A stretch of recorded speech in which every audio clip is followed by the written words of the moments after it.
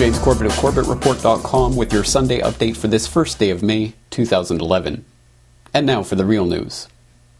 In the latest confirmation that the most nightmarish visions of science fiction dystopia are now part of our mundane daily reality, the UK government openly engaged in a crackdown on pre-crime this week in the lead-up to the holy matrimony of the inbred, eugenics-obsessed Saxe-Coburg-Gothas. As part of this pre-crime raid, 100 people who had been singled out by police for potentially threatening to cause a disturbance during the royal wedding ceremony were charged, arrested, and incarcerated for the duration of the nuptials. Absurdist filmmaker and avant-garde street activist Charlie Veitch of the UK-based Love Police was one of the pre-criminals who was arrested for a crime he had not yet committed. Okay, Mr. Veitch, I'm arresting you as there are reasonable grounds to suspect that you've conspired with others to cause public nuisance in relation to the royal wedding. Oh, this is just the anarchist of April 2011. Yeah. You're also under arrest on suspicion of aggravated trespass at Fortman and Mason in Piccadilly, London, which occurred on Saturday the 26th of March 2011, where you've been identified by witnesses as being present. Your arrest is necessary for a prompt and effective investigation of these allegations. I need you to come with me to Parkside Police Station, please. So you got to come and see this cage that I'm expected to go into. If I find anything, then it belongs to me. Yeah, that makes a lot of sense. In the cage, watch my fingers.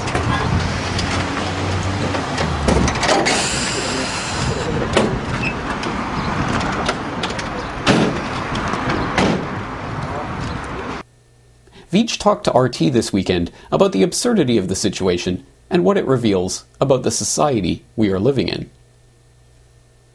You were arrested yesterday preemptively for planning crimes, thought crimes, suspicion of intent to cause a disruption. He's a regular Tom Cruise. What happened? Criminal. Well, I think they've brought in those weird cyborgs from Minority Report, and they actually watched one of my YouTube videos and arrested me for pre-crime for something I may or may not do in the future. But what we saw was the biggest propaganda, almost religious experience of pomp and ceremony and utter devotion to this parasite, which is the royal family. And just as we see in the big roundups in China or North Korea, any activist with a dissenting voice was rounded up and kept in the solitary cage for 24 hours. But I'm lucky to be out now. I've been charged, I've got court dates now, and my big crime is speaking my mind. Also in the UK, a trial is set to commence next week that once again demonstrates the utter moral bankruptcy and transparent fraud of the so-called British justice system. The trial concerns John Anthony Hill, the filmmaker behind the highly popular documentary 7/7 Ripple Effect, exposing the many falsities of the official government story of the July 7, 2005 London bombings. Mr. Hill has been extradited from Ireland to England and now faces possible life imprisonment for having mailed a DVD copy of his documentary to a court that was hearing a trial of three men alleged to be associated with the four supposed suicide bombers. Mr. Hill appeared on the Corbett Report earlier this week to discuss his remarkable case.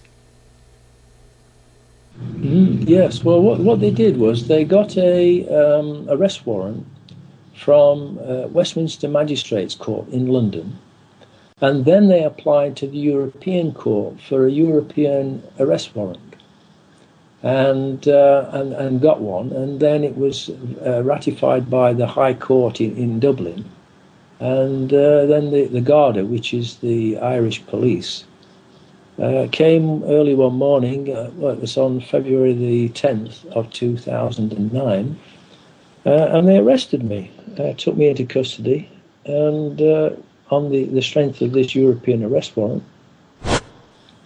And a few days later, on the 19th of November of 2010, I was awakened at about 6 o'clock in the morning and told to get ready, and I was taken to Dublin docks and driven onto a ferry, and there were three plainclothes SO-15 anti-terrorist police on the boat with a vehicle, and I was handed over to them.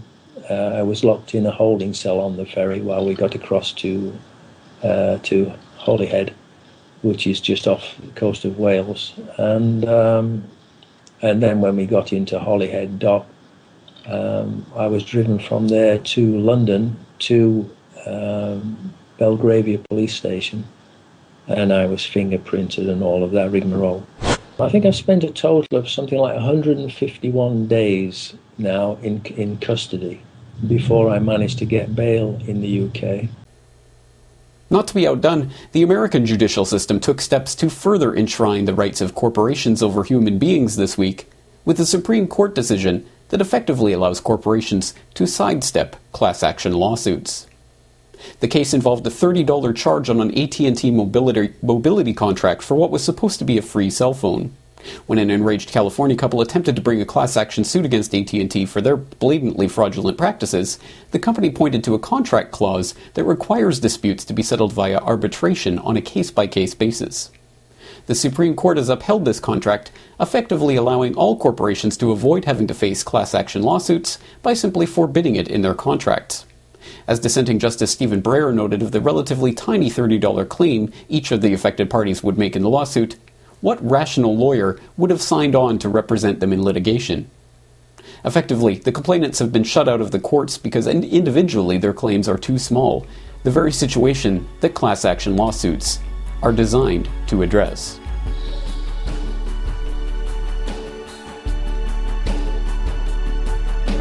Now please go to CorbettReport.com to download episode 184 of the Corbett Report podcast, Lessons in Resistance, Second Republic, where we talk to Adrian Salbucci of the Second Republic Project about how the people can take their governments back.